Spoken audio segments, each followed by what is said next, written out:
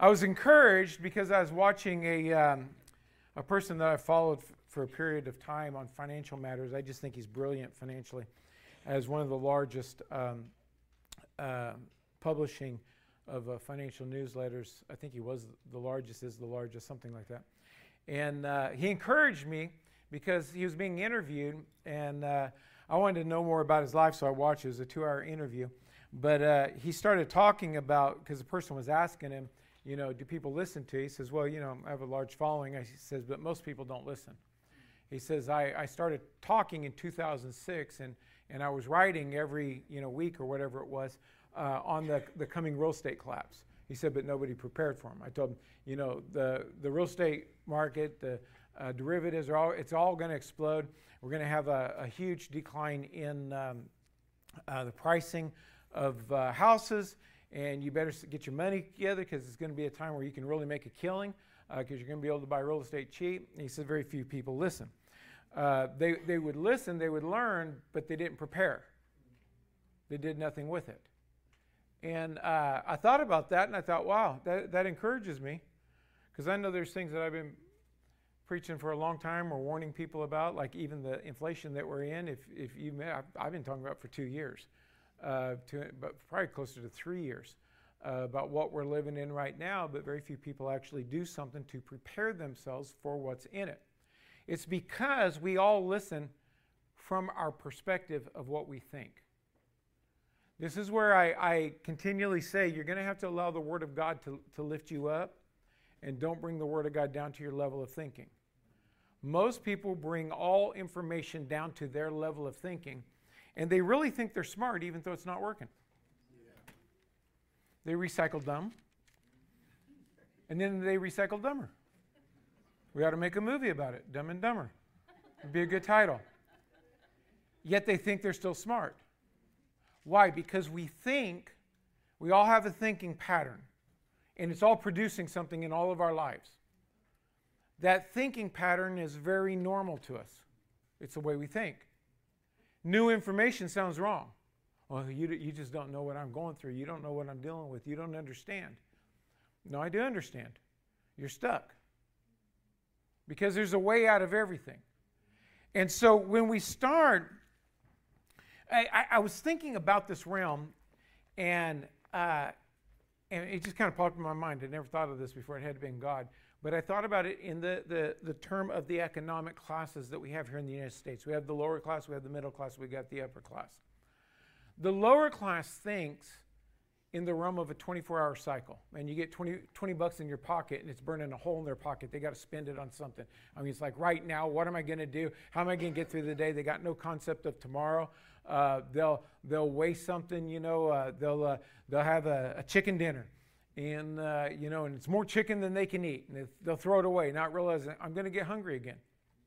I mean, it's just a 24-hour cycle. It's a very, very close-knit element. There's no forethought in what's going to happen.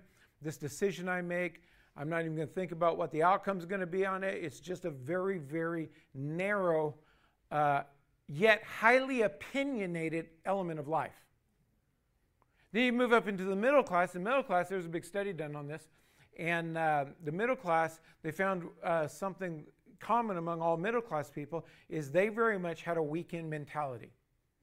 I don't know, somebody probably would even write a song like Working for the Weekend. They think about what I'm going to do on Friday. They give no real thought to life, that someday I'm going to be 20 years older than what they are right now. Things could happen. Am I prepared for it? And they don't really build a life. And that's why even the statistics today said that, I can't remember what the number is, but like 60 or 70% of people could not meet a $500 emergency without borrowing money. That's because the thought process is very short term. Not as short term as the lower class, but it's very short term. In that same study, they found amongst the upper class that every decision they make, they think about how will this decision affect me 5, 10, 15 years down the road. They're concerned about their cash flow. They don't buy liabilities with cash flow. They buy liabilities with assets that can pay for it and continue paying for things, and there's a total different realm. And this is not a financial class. I'm actually talking about spiritual things here. Because in the body, or in the Christian element, the same thing happens. Those that are in the lower class cannot even look to the Word to find an answer. It's, how do I get the pressure off of me right now? They make quick, fast decisions and don't even glean from the Word, won't take time to pray to do it. The middle class are those that they have a little bit further. They'll pray. They got to look in toward the weekend mentality. They'll pray, but they're not really going to pray until I get an answer. See, the middle class financially, they're going to spend their money on something to satisfy a basically current need, whereas the upper class are going to look at, I'm going to build my wealth. They're looking out longer. In the spiritual realm, the middle class, the kind of the comparison that I'm doing, the middle class of the spiritual realm, they have that same thing. They're not building a life in the spirit. They're trying to get by in life and do as much entertainment as they can, satisfying the flesh and the desires thereof. Whereas the another element of the middle class, spiritually speaking, is they just want to go to heaven. But the upper class, they want to be in the rapture. They want to live a different life. That's why on the upper class, you only have maybe 3% of the United States that lives at a realm that they have more than enough that they can basically do what they want to. There's a mentality in this of how far can I go? And I ask the question, how far can you walk with Jesus? See, and the way you're going to answer that is from your current mindset. Some people just want to get pressure off of them. Yet James says in James chapter 1, count it all joy when you walk into various type of temptations, because it's going to work patient in you, and the production of patience is going to bring you to an arena of wanting nothing. You're going to have everything that you need. But he's talking to upper class people. See, I could talk to you about, in fact, if we were doing a financial class, we could start talking about buying assets, and most people would say that's too expensive, I can't afford it.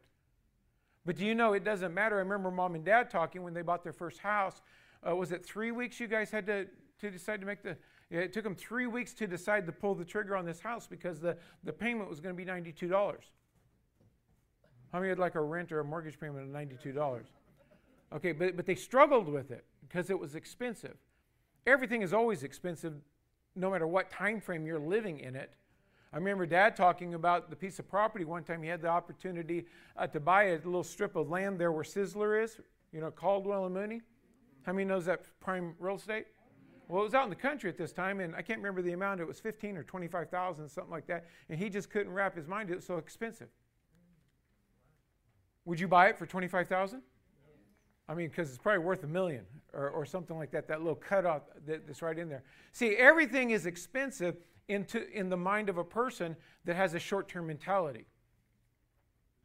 Everything has value to a person that has a long-term mentality. We'll bring that back over into the spiritual realm. How do we handle the things of God, and what do we look at, and what are we willing to pay to walk in the things of God? Now, we're going to start off here in the book of Romans, so go ahead and turn to Romans. Thank you. One person ready. Yeah. I've messed everybody up already.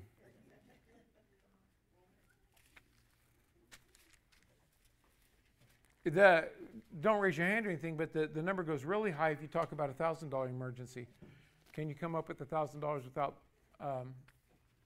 without borrowing it? See, if we can't, there's a problem. Stewardship is so important in the things of God. Let me try to see if I can say that a different way. Stewardship, which is not just money. Stewardship is how you handle your time, how you handle your money, how you handle your actions, how you handle yourself. All that stewardship. It's funny how many people, they don't want to deal with that, but they want to talk about their spirituality and how spiritual they are. Okay, let's go to Romans chapter 10. Brethren, my heart's desire and prayer to God for Israel is that they might be saved. Now again, I keep drilling this point in. Does saved mean getting born again? No, it means getting delivered, which includes born again. It's a bigger picture. Paul's saying that his heart's desire and his prayer is that all of Israel gets saved, completely delivered. For I bear them record. Now he's talking about, he says, I'll bear record of this fact, that they have a zeal of God, but not according to knowledge. You and I can be excited about God and never walk in the knowledge of salvation, because salvation is deliverance. Now, you'll never get into salvation without getting born again, but salvation encompasses every arena of life. Now, why would a person that has the opportunity set before them to have complete deliverance in their life not take it? That would be stupid, right? But very few do. That's why they're stuck in anger. That's why they're stuck in self. That's why they can't get ahead in life. There's something blocking the complete deliverance. Now, is deliverance only from, let's say, like addictions? Is that the only thing we need to be delivered from? No. Many people need to be delivered from their stewardship problem. Many people need to be delivered from their emotional hurts.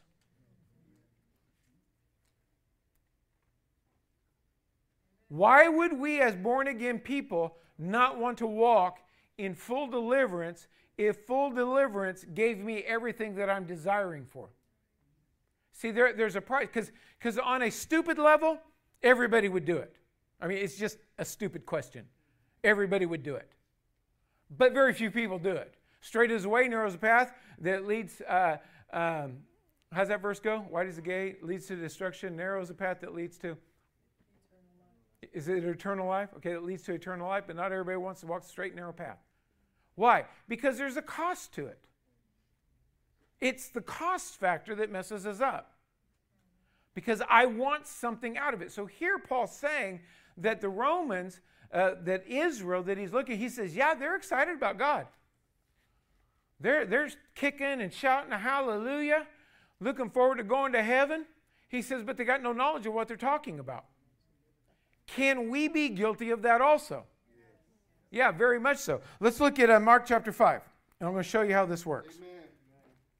Mark chapter 5. I went to Matthew, so let's go back here. Mark chapter 5. All right, where are we at? Is Mark 5 correct? Mark 10? Okay, let's go to Mark 10. Okay, Mark chapter 10, verse 17. And when Jesus was gone forth into the way, there came one running and kneeled to him. Does he have zeal? Yes. He's got zeal, man. He's excited about seeing Jesus. And asked him, good master, what shall I do that I may inherit eternal life? Now, there's going to be two things that's going to take place here. I want you to notice eternal life. That is, what do I need to do to go to heaven? All right? Then he's going to come in, Jesus shifts it and starts talking about the kingdom of God. The kingdom of God is the system of operation of heaven. Okay? The kingdom of heaven would be the same as the eternal life. We're going to go to heaven. It's a place. Heaven operates under the rule and power of the kingdom of God, the system of operation, the same thing that Jesus said in Luke chapter 9, that there are some standing here that shall not die, but will see the kingdom of God come with power.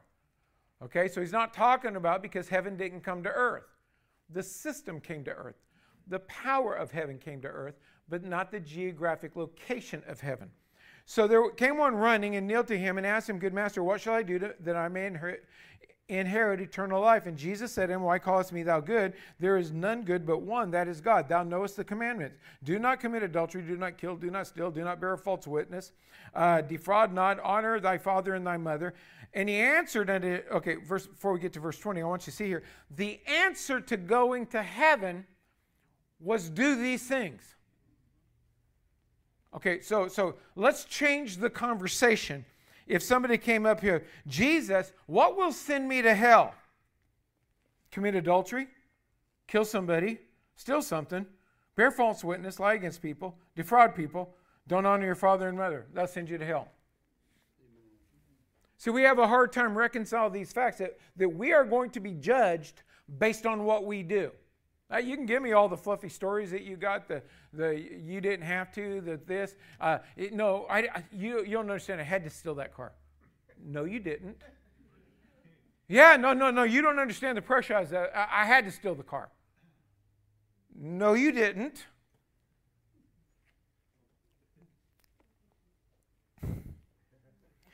Okay, and Jesus answered and said unto him, Master, all these I have observed from my youth. And Jesus, beholding him, loved him, and said unto him, one thing thou lackest. And in another of the Gospels says, if you want to be perfect, or if you want to tap into a higher level, there's one thing that you're missing if you're going to walk into this. And he says, sell whatsoever you have and give it to the poor, and thou shalt have treasure in heaven. And come, take up thy cross and follow me. And he was sad at the saying and went away grieved, before he had much possession. Now, in 21 and 22, the problem of wanting to follow God, or here, let me say it this way. There's a problem with wanting to follow God. We want to follow God, we just don't want to do it His way. God, I've got a better way to do this. This is actually the real struggle that we all face in. So the key, verses 19 and 20, is Jesus saying, do what I say. The problem is I want to follow you, I just don't want to do what you say. Now notice what he says here in verse 23. And Jesus looked round about and said unto the disciples, how hardly shall they that have riches enter into the kingdom of God. He shifted the conversation talking about the kingdom of God where the power and the authority operates. Now, it's easy to go to heaven. Just don't violate the word of God. Okay? But if you're going to walk in the power of heaven, now we're talking a different scenario because it's going to cost me something. And when I say the word cost, I don't just mean money. It's going to cost you your time. It's going to make you walk a path that you weren't planning on walking. And that's where we have to deal with this. Now, our trust determines the level of power we will walk in. How much do I trust what God says? Because it's a real battle. Because we yield to how we think, no, I've got to do this to make this happen a certain way, but all that is operating under the element of satisfying what I want. God says, in fact, in Matthew chapter 6, where he says, seek first the kingdom of God and His righteousness, all these other things will be added to you. All the other things that he was talking about was what everybody's chasing. God doesn't have a problem with stuff. Ralph read the verse in Psalms 24 and 1. Everything on this earth is God's, and He'd rather His children have it than the heathen have it. He wants you to walk in it. But He wants us to walk in it the way He said to walk in it. This is where, like the statistic I always quote, 92% of people confessing to be Christians don't tithe. They got their reasons. You can live in your reason, that's fine. But God said it's holy. He read the verses, it's holy. In fact, if you'd have read down a verse or two from where Ralph was reading, it says that if you want to borrow the tithe, do you know you can borrow the tithe? I got a crunch here and I need the money right now. God gave you provision to do it. He says, go ahead, but then bring it back with a 20% penalty. It says a fifth part, but if you know your math, a fifth part is 20%. God charges a penalty. You're going to tell me He doesn't really think it's holy? It was actually pretty. And then He says that when we bring our offering to the Lord and we come up and we present it, if we got an issue with a brother, He says, leave the offering and go fix it and then come back and offer it. See, we think we've offered it when we brought it in. See, God's serious about these things. So when we get back, it's the cost that becomes the problem. I want to do me. I like it this way. I can guarantee you one thing. God's way is not going to be pleasant to you. Because it would take no faith as, yes, I want to do that. Oh, that sounds great to me. That sounds fun. He's going to bring you into a realm that is going to require trust. Thou shalt keep him in perfect peace, whose mind is stayed on him because he trusts him. It becomes a trust factor. All right. Now, John, let's go to John chapter 3. Amen. Now, you might be thinking, well, this ain't so deep, Pastor. Oh, we getting there. I got to lay a foundation to get your thinker right. I was talking to somebody just like days, week or two, whatever, not too long ago, and asked him a question. And after about a minute of an answer, I said, stop. I said, here's the question. And I said it again. Oh, and they gave me the answer. We have a hard time hearing what God says because we have a hard time hearing what people say. You can talk to somebody that needs help, say, okay, you're doing this part wrong. You need to change it and do it this way, and it'll probably work for you. And all they'll focus on is the wrong. Why are you dogging me? Yeah. When you're trying to help them. We think and we bring information to the level of our thinking. And we want the word of God, Isaiah 55, my thoughts are higher than your thoughts, my ways are above your ways, as the heavens are above the earth, so are my thoughts above your thoughts. You and I can't think at the level of God. You got to just shut up, listen, and do it. Okay? John chapter 3, because we're going someplace here. We're going to start digging, we're walking down the stairwell now into the deep things. Or maybe we're walking up the stairwell into the deep things, the heaven things. John 3, verse, 34. For he whom God hath sent, hang on a second. The context here is Jesus, right? But has he sent you? Okay, so this applies to you, even though the context is Jesus. For he whom God hath sent speaketh the words of God. Well, if he sent you too, do you speak the words of God? Or are you speaking smack?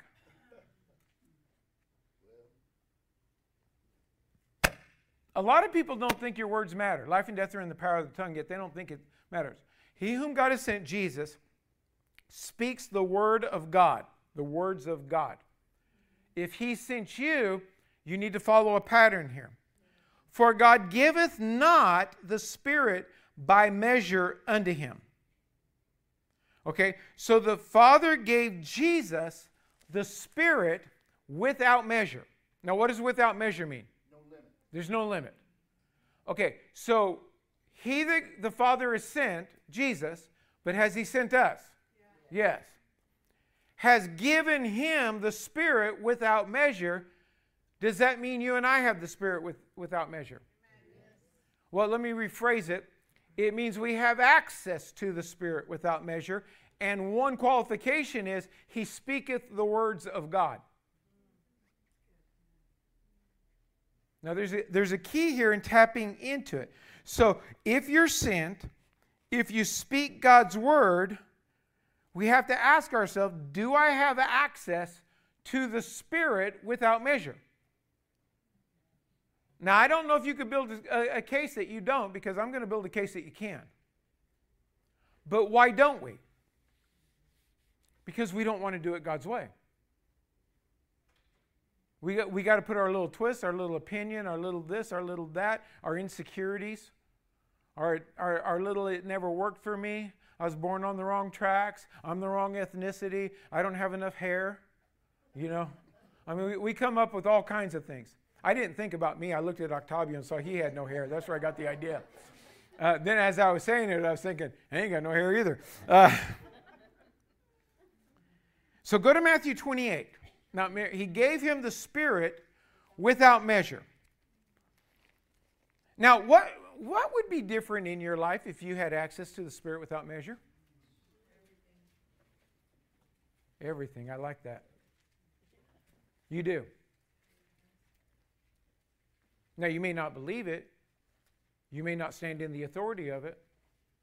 You may not even try to find out how. But if you're born again, you've walked through the entrance door into everything that God has prepared. Do you know how many people can't pray and believe in their own victory? They always need somebody else to pray with them. Isn't that an identity issue? Okay, let's go to Matthew 28. Verse 18. Think about this. And Jesus came, what did I say, 28:18? And Jesus came and spake unto them, saying, all power is given unto me in heaven and in earth. Now think about this. All power is given unto me. Now we already saw he was given the Spirit without measure. Now we see that he was given all power, all the power of the natural realm, all the power of the spiritual realm. So everything was given to him. Everything is contained now with him, correct? We don't have a problem with that, do we? Okay. So let's go to Romans chapter 8. Amen.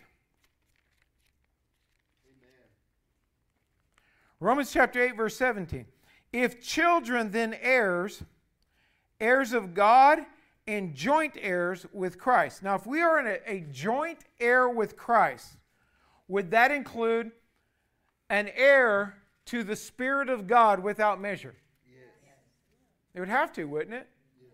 Would that be an heir or a joint heir to all power in heaven and in earth? Yes.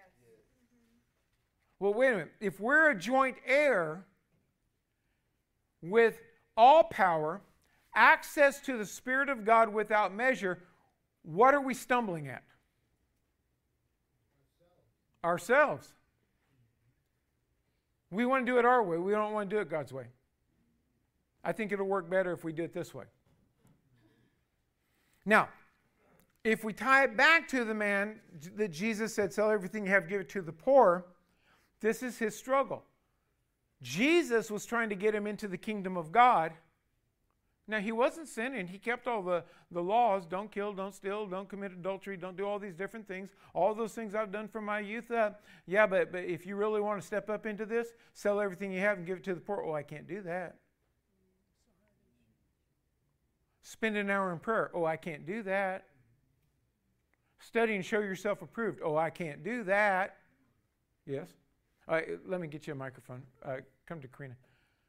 See, we do the exact same thing. Am I willing to pay the price to do what the Word of God says? So, because he didn't command him to sell it, he told him, if you want these things, do this. Because to do what is right or whatever God tells you to do, like you said, if he tells somebody you need to give up coffee and they don't do it, it's a sin. But he wasn't commanding him. He was telling him, if you want to get into this higher realm, this is what you need to do. Because obviously the possessions had a hold of his heart or something. So it wasn't sin right there. That's why you're saying that it wasn't keeping him out. It was just there's a bridge or that's where I would say. I've heard people preach that he went to hell, that he rejected Christ. But I don't see where he rejected Christ because he followed the law. I mean, he followed because we're still in the Old Testament with Jesus, and the law was you follow the law and, you're right by God.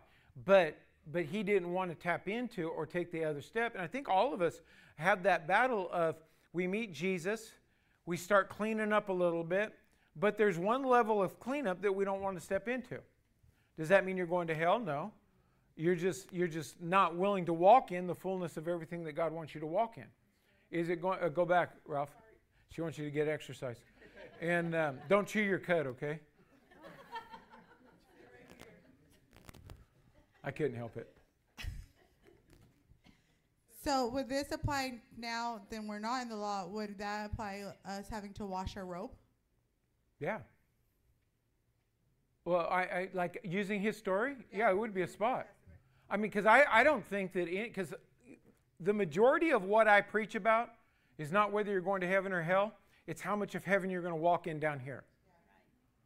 Because I disagree with the element that the church as a whole we got to get people to say the sinner's prayer so they're going to heaven. But if you're not willing to do it, then you're probably not going to be prepared.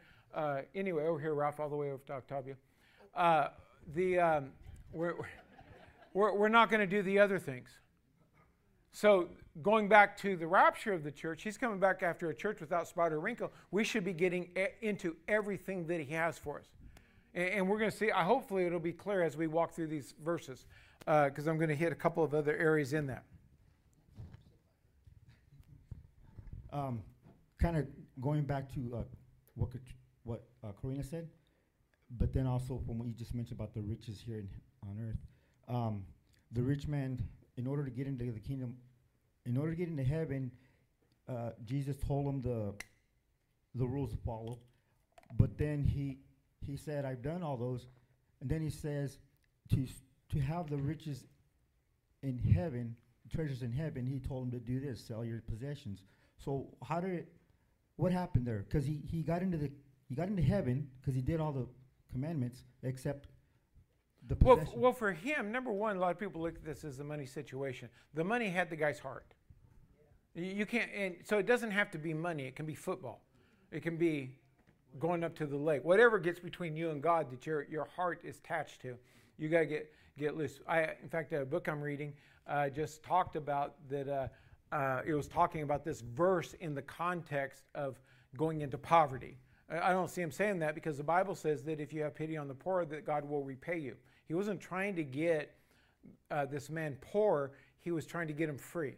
Well, what I meant was he gave him the answer of, okay, so I kept these commandments, and then he says, to have treasures in heaven, do you have to give away your treasures here?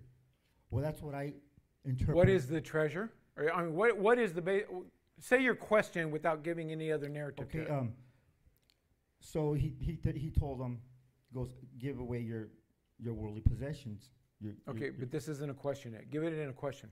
Okay, so where did it go from entering the kingdom of heaven, which is the first part where he did all the commandments, and the second part he goes, if you want to store your treasures in heaven, how did it shift from entering into heaven to storing treasures in heaven? Because the kid thought he was doing everything right because he wasn't in sin. I've done all these. I'm good. Yeah, if you really want to be good, let's deal with the part now that has your heart.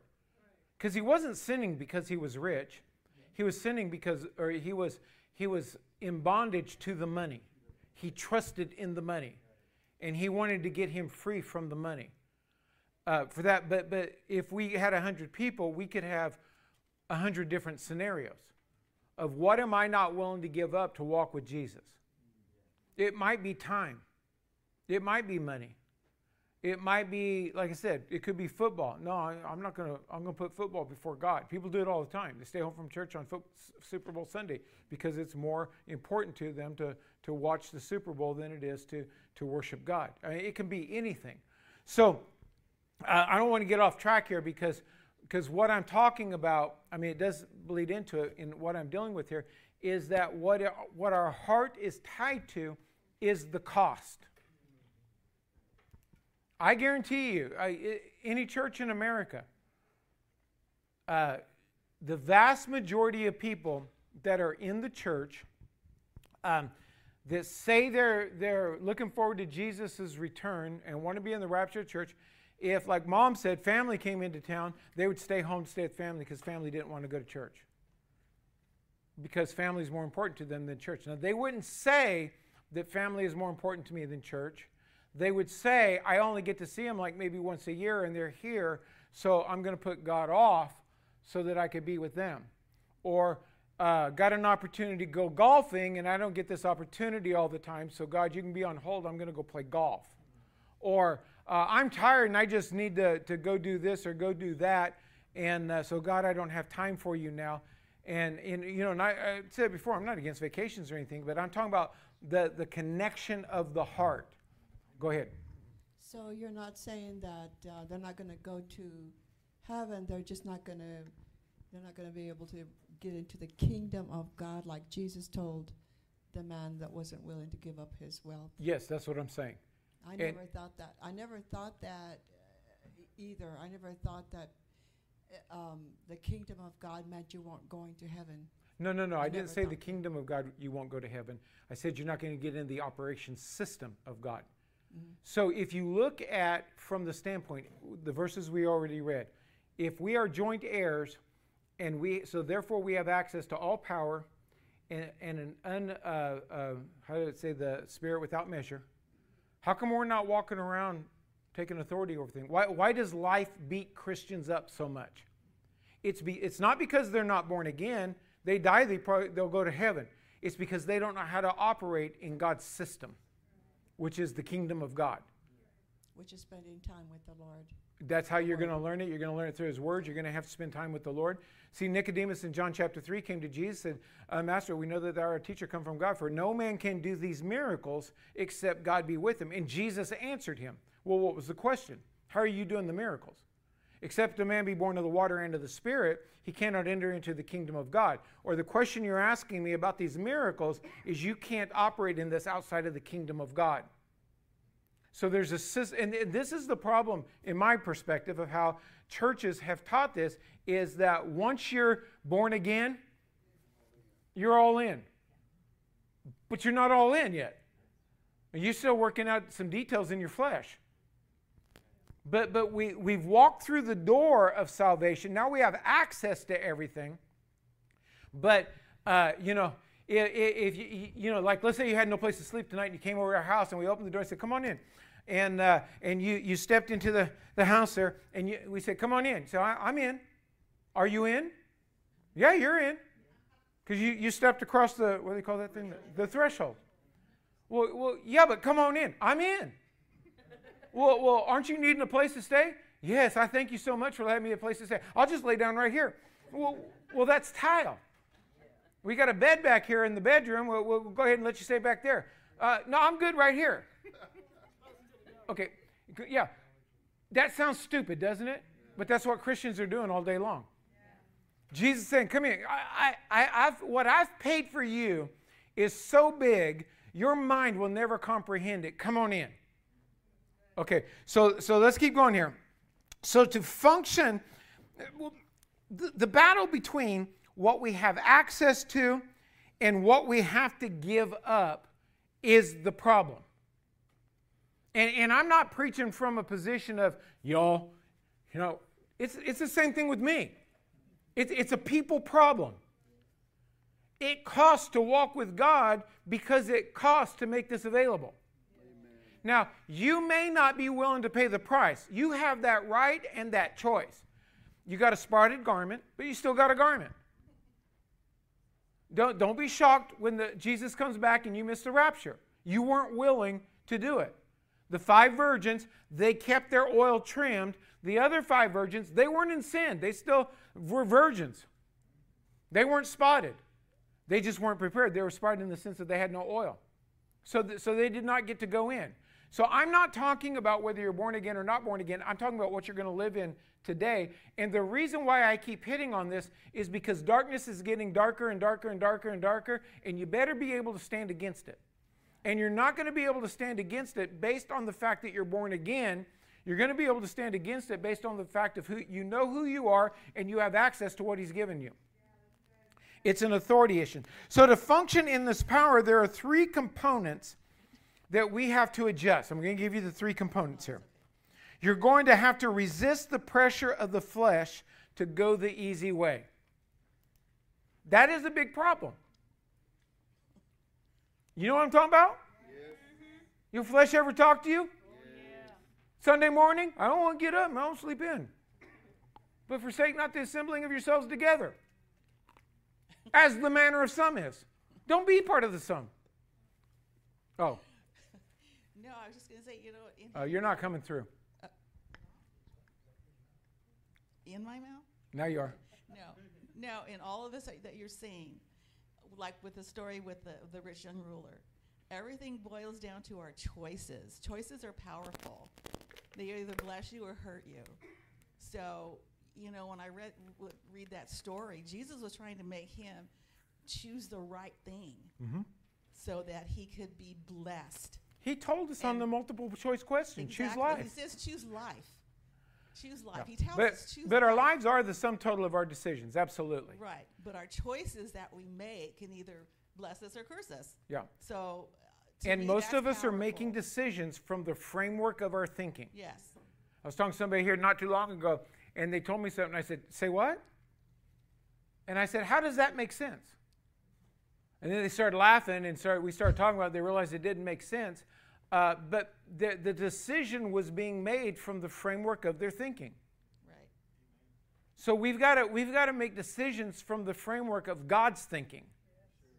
Which means that, number one, the three components, you're going to have to resist pressure of the flesh to go the easy way.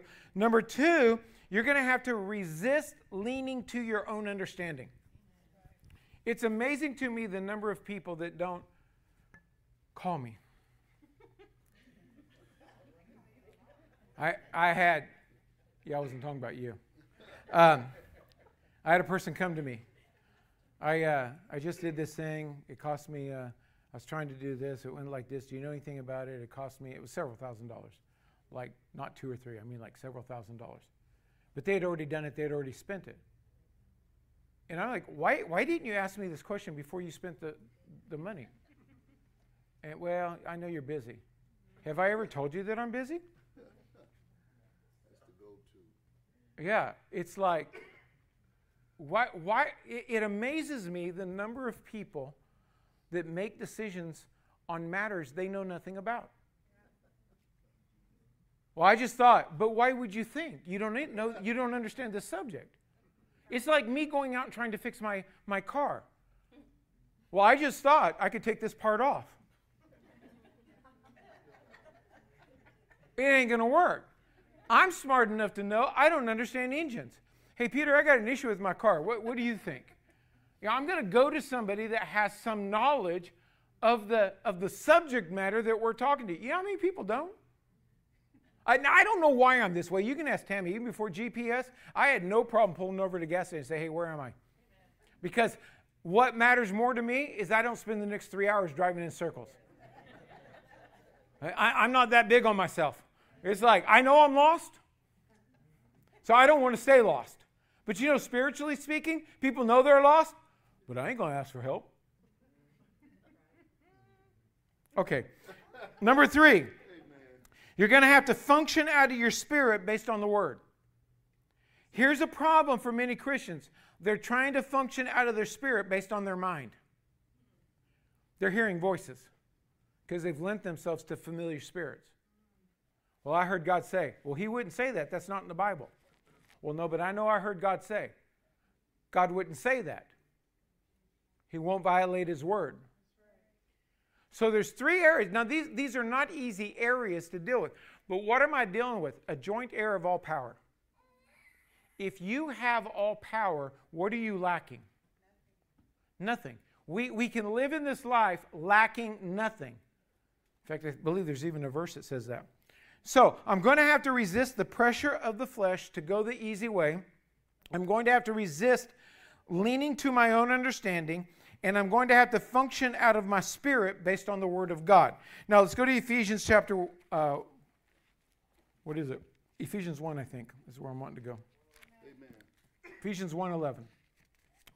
Okay, now, you're going to have to walk with me on this. Are you with me so far? Yes. Okay, am I getting you to think out of your normal realm of thinking? All right, because if you're bringing this down into how you think, you're thinking about, well, am I saved or not saved? I'm not even talking about that. All right? So Ephesians chapter 1, verse 11. In whom, now who's the in whom? Jesus. In whom also we have obtained an inheritance. So remember, we're joint heirs. That's part of the inheritance, right? So we've received our inheritance. We are a joint heir with Christ, being predestinated according to the purpose of Him who worketh all things after the counsel of His own will. Now, how much of you was played into that? None. 0. It's just the in whom. You got to be inside Him. Okay? Now, verse 12. That we, who's that about? Me and you. That we should be to the praise of His glory. Now, what does praise of His glory mean? Anointing? Who said anointing? How do you get that? To the praise of His glory. It was in my notes from the last time. Okay. Now, it does play in. It's the way I'm asking the question, that's not the answer, but it all ties into the anointing. So it's if you are going to be to the praise of his glory, you're going to have to do it through the anointing. But what does it actually mean? Say again? Okay, so if I'm walking in the authority or the power of God, now we're seeing God, not Liz. Now my life is praising his glory, his power. Okay, now that's going to function through the anointing. So it wasn't a wrong answer. It was just in the way that I'm asking the question and trying to go. So I am to live a life that is a praise of his glory. Now, I know this statement can go positive or negative, but I'm meaning it in a positive light. You're just like your dad. Okay, so what I'm saying is, and I'm talking about because it could be a bad thing to hear, but I'm talking about it on the good side. It's like, man, that characteristic of your dad that he is so well known for, you're just a spitting image of him. Okay, that means you're being to the praise of his glory. Okay, so I should live a life that should be to the praise of his glory. I should have power. Now, he's got all power, and he has an unlimited access to the Spirit of God that's without measure. And they beheld the glory of the only begotten of the Father. That's John chapter 1, I think, verse 12. And so you and I should live at that realm. Now, if I'm living at that realm, what has to happen? Now, we know it's power, but let's bring it down, chunk it down to everyday living. What has to happen for that to manifest? Okay, you're telling me how to get there. You're right. This is the cost factor of how I'm going to get there. But if the praise of his glory is manifesting, what happened in my life for it to manifest? Okay, authority and power, yes. But what has to happen? Let's not make it some, okay, yeah, I got to walk in authority and power. What does it mean? Well, the verse says to speak of God, like everything you say is a word of God. Okay, you're going to speak, and going back to the verses we just talked about, that Jesus spoke the words of God. So number one, your conversation is not going to be about inflation. It's going to be about God's provision. And then you're going to live the same way. So if you're afraid, are you living to the praise of his glory? If all you're talking about is the problems, are you living to the praise of his glory? If everything that comes against you, you beat it, are you living to the praise of his glory? See, that power, like Liz said, walking in that power and walking in that authority actually manifests somewhere. Most people can't even say no to somebody. And they definitely can't say no to self. Have you ever done something and you said to yourself before you did it, I know I shouldn't do this, but you didn't have the ability to say no to yourself? And yet you still think you're all that?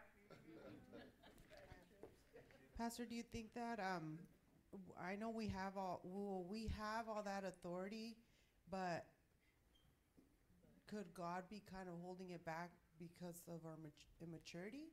Well, No, I think you got your phraseology wrong. Okay. He's given us access to all authority. He hasn't given us all authority.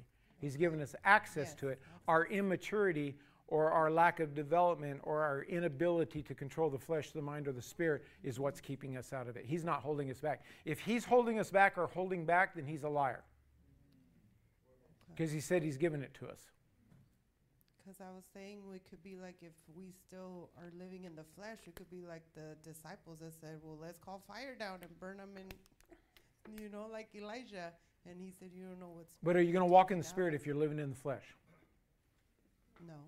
Thank you. What I'm saying. Yeah, but see, that comes back. That's the point of it, is are we willing to pay the price to walk in it? And the price is high. But the point I'm trying to drive home is, what do we have access to? Now, let's go back to verse 12. That we should be to the praise of his glory. Watch this. Now, if you're reading a version other than the King James, look up at me. Okay, because most versions mess this verse up. It says that we should walk into the praise of his glory, who first trusted in Christ. Now we come back to the anointing. So Jesus was the first one to trust in Christ. You say, well, he was Christ. He was the anointed one. How was he the anointed one? He trusted in Christ, or he trusted in the anointing. What would they call you if you trusted in the anointing? They might call you Christ. Not that you're trying to go there, but Christ means anointed one. In Antioch, they first called them Christ ones, Christians. That's what it means, Christ ones, anointed ones. Shouldn't they be calling us Christians? But like in the real context, anointed ones. But if we can't beat having access to all power and all authority, if we can't beat the obstacle in front of us, how are we going to reveal the glory of God? I've said it before with people in churches calling themselves Christians. There's many people on antidepressants as there is outside the church. And it's at alarming rates now. What's there to be depressed about if you know Christ? All right. So you still with me? Go to Colossians chapter 1. Now, that first trust in Christ was trusting in the Spirit without measure. Okay, now go to verse 18, Colossians 1:18. He is the head of the body. Okay, so I'm going to show you here the secret of you. All right? He is the head of the body. The church. So the body of Christ is the church. Okay, now if you think about this in the context, he is the head. He is the one who had the Spirit without measure. He is the one that all things, all power was given to him, both in heaven and earth. He is the head and we are the body. Can you see now that forsake not the assembling of yourselves together is not about going to church, it's about being the body? It's not a religious statement. You better go to church so we can give you a pin that you didn't miss any services or anything like that. We should want to be the body of which he is the head of, because now I have access to the Spirit without measure. I trust in the anointing which flows through his body. So let's go back. So he is the head of the body, the church, who is the beginning. Now, that word beginning means beginning, but it also means ruler. Okay, so you need it because we can easily read over this. He is the head of the body, the church, who is the beginning, the firstborn from the dead. That word means, from the original Greek I looked at, the beginning or origin, the person, thing that commences, the first in a series, the leader, that by which anything began to be, the origin, the active cause. So he, the head, is the beginning of this whole thing, which we could go back to Matthew chapter 16, verse 18. He says, I will build my church, I will construct my body, and the gates of hell shall not prevail against it. That's a power statement. See, how did I lay out the foundation? We want this stuff, we just don't want to do it God's way. That's why the Bible doesn't say in Hebrews, don't forget to go to church, as the manner of some is. It says to forsake not assembling. You got to be a part of, not a gatherer. Now, another definition, the first place, principality, ruler, magistrate. So all the fullness of God dwells in him, according to Colossians 2:9. But and he is the head of the body, is the head connected to the body? Yes. So if he's the fullness of the Godhead bodily, what should we be? Which would be the Spirit of God without measure, which would have access to all power and all authority. But if I'm not part of the body, see, he says, I'm coming back after my church. I'm going to present to me a glorious church without spot or wrinkle. The body is not everybody that says that they're a Christian. The body, now again, I'm not talking about whether you go to heaven or hell. I'm talking about whether you're in the rapture or not in the rapture. The body is the part that went the distance. Does going the distance make sense? See, we all have that choice because there's a cost involved in it. How far do I want to walk? How far do I want? Now, if you're willing to go the distance, what he's saying here is, on this earth, I've overcome the world. Greater is he that is in you than he is in the world. That verse, I don't really see it working for everybody. They have him within it, but they're blocked either in their mind or in their flesh or in their spirit. And he's saying that we should walk in everything. Now, the reference in this verse, and he is the head, is Jesus. But the context is the church, the body. He's talking about us. Does that make sense on 18? He is the head of the body, the church, who is the beginning, the first, that in all things he might have preeminence. So Jesus, the head, wants to have preeminence, but how does he want to have preeminence? Through his body, which is us, who he needs assembled. Okay? Verse 19. For it pleased the Father that in him should all fullness dwell. So God was pleased that the fullness of God would dwell, would dwell in Jesus, which was he would have access to the Spirit without measure, but it also pleased him to give it to the body. I'll read verse 19 again. You guys are, for it pleased the Father that in him should dwell all fullness. He is the head of the body. You can't separate the two things. So if you go back into the context of, I'm trying to get Jesus to do something, to answer my prayer, you're messed up.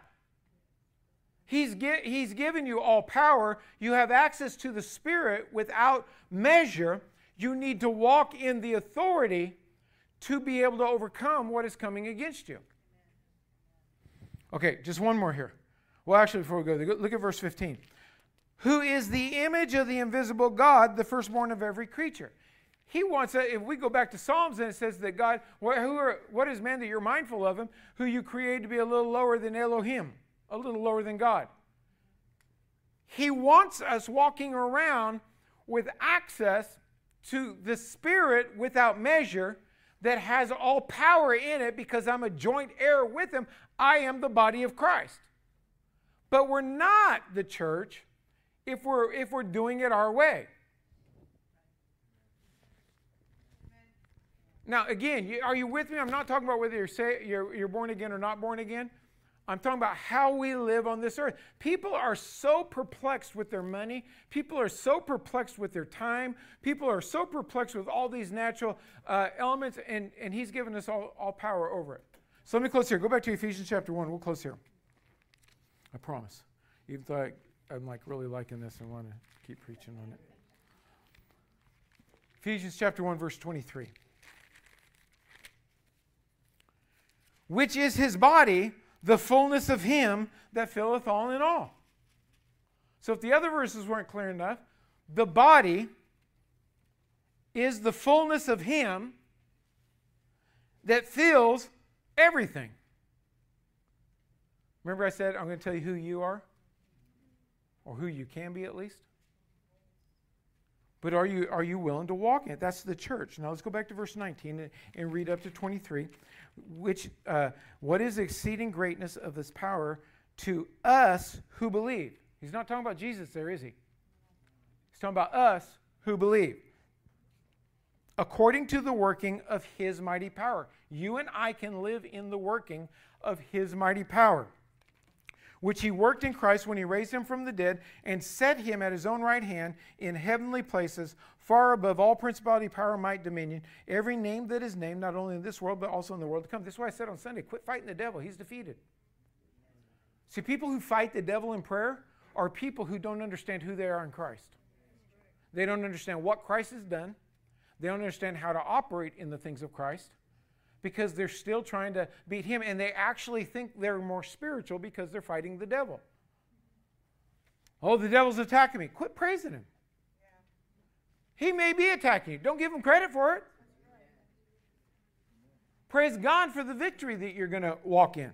and has put all things under his feet, and gave him to be the head over all things to the church, which is his body, the fullness of him that filleth all in all. Here's, you remember Jesus said in another verse, he says, the things that I do, you will do also. Greater things than these shall you do. Let's stand. Got to not yield to the flesh. You got to not yield to your own way of thinking. And you got to you got to operate out of the Spirit based on the Word of God.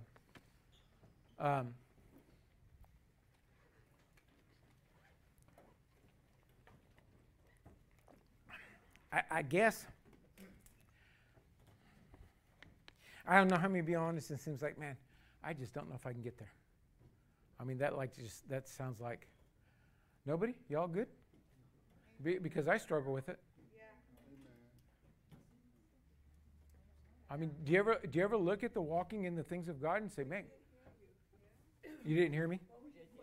Well, my question was, how many, when I talk about things like this, it's like, oh my goodness, I don't know if I could ever get there. It sounds too hard. But see, that's what grace is for. He gives us the power to do what he said. It's not about us. It's really, it's simple, but it's not easy. You just got to die to self. Now, that's simple. I just got to quit chasing my own wants. Okay, that's simple. Now try to do it. It's not easy. Okay? But if you desire to walk in it, the Spirit will give you the power to do it. And I think the road ahead kind of scares people because there's things I know God's dealt with me, and it's kind of scared me. Because I know David, like inside and out. And I've often said the only problem I've got is David. And I know David can be problematic. But God's paid the way through Jesus so that you and I can do it. The enemy is going to try to come in and create a fear. That, have you ever been in a situation that you step back and you just thought, I have no idea what to do? You do. Because you have all power and authority. See, we've trained ourselves to think this natural way. And there's things that we don't understand. I get that. We don't know everything. But were we not given the mind of Christ? Yeah. See, Adam, you guys remember the university that Adam went to? Oh, he didn't go to a university? God breathed through his nostrils, and he started naming all the animals, these really long, the real technical names. How did he know to do that? See, he didn't go to the school of zoology or, whatever the degree would be that would make somebody smart enough to do that kind of stuff. He discerned. Do you know it's really, to discern, it's getting quiet and getting before the Lord. But it's easy to say, I don't know how to do that. I don't know what to do. I remember we were doing some construction. How many know I'm not good at construction? You don't want me working on your house. And we were standing around and they were doing it, and I was just looking at it thinking, this don't make sense what they're doing. There's got to be a better way. And all of a sudden I said, couldn't you just drill it was a puddling of water. I said, couldn't you just drill a hole right there? There's a drain right there. If you put a hole right there, all that water would go in there because of gravity. This is real deep science stuff, right? And the person working on it, who knows a lot more than me, said, that's brilliant. Yes, we could do that. And they fixed it in just a few minutes. Well, I didn't get that because I know construction, because I don't know construction. I'm dense when it comes to building things, and I don't have the patience for it. But what can you not discern if you can discern? What if instead of panicking, I can slow down and just listen to God? See, because I have access to all power and the Spirit without measure. Do you think the Spirit of God knows how to answer that problem? I'm just so, I don't know how to do this. You don't need to. God needs to. And I guarantee you he does. So if I can tap into the power of God, I can tap into the knowledge of God. Heavenly Father, I thank you, God, for your word. Lord, open the eyes of our understanding, God, that we can understand. We can understand how this system works. You didn't make it to be hard on us. We just have to get over ourselves.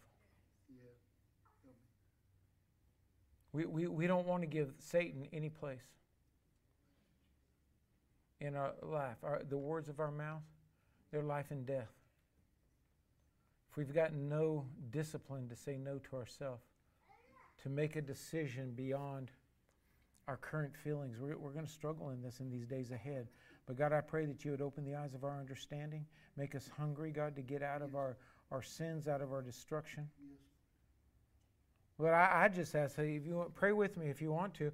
Lord, forgive us of all of our sins, God, the things that we've done wrong. We know that you're right, and we know we can get stuck on stupid. Lord, forgive us of everything, God, that's come out of our mouth. Lord, the thoughts that we've entertained, the things that our feet have ran to, the things that our hands have reached for to grab, God. Deliver us, God, from this body of sin. We ask you to forgive us, Lord, of all unrighteousness. We acknowledge right now that you are Lord. You know all things. We've just got to learn how to listen to you. Help us to do that. Show us when we're getting in our own thinking. God, and help us get out of this. Lord, in the name of Jesus, as we leave tonight, give your angels charge over us. Psalms 91, no harm, no danger comes upon us. In Jesus' name.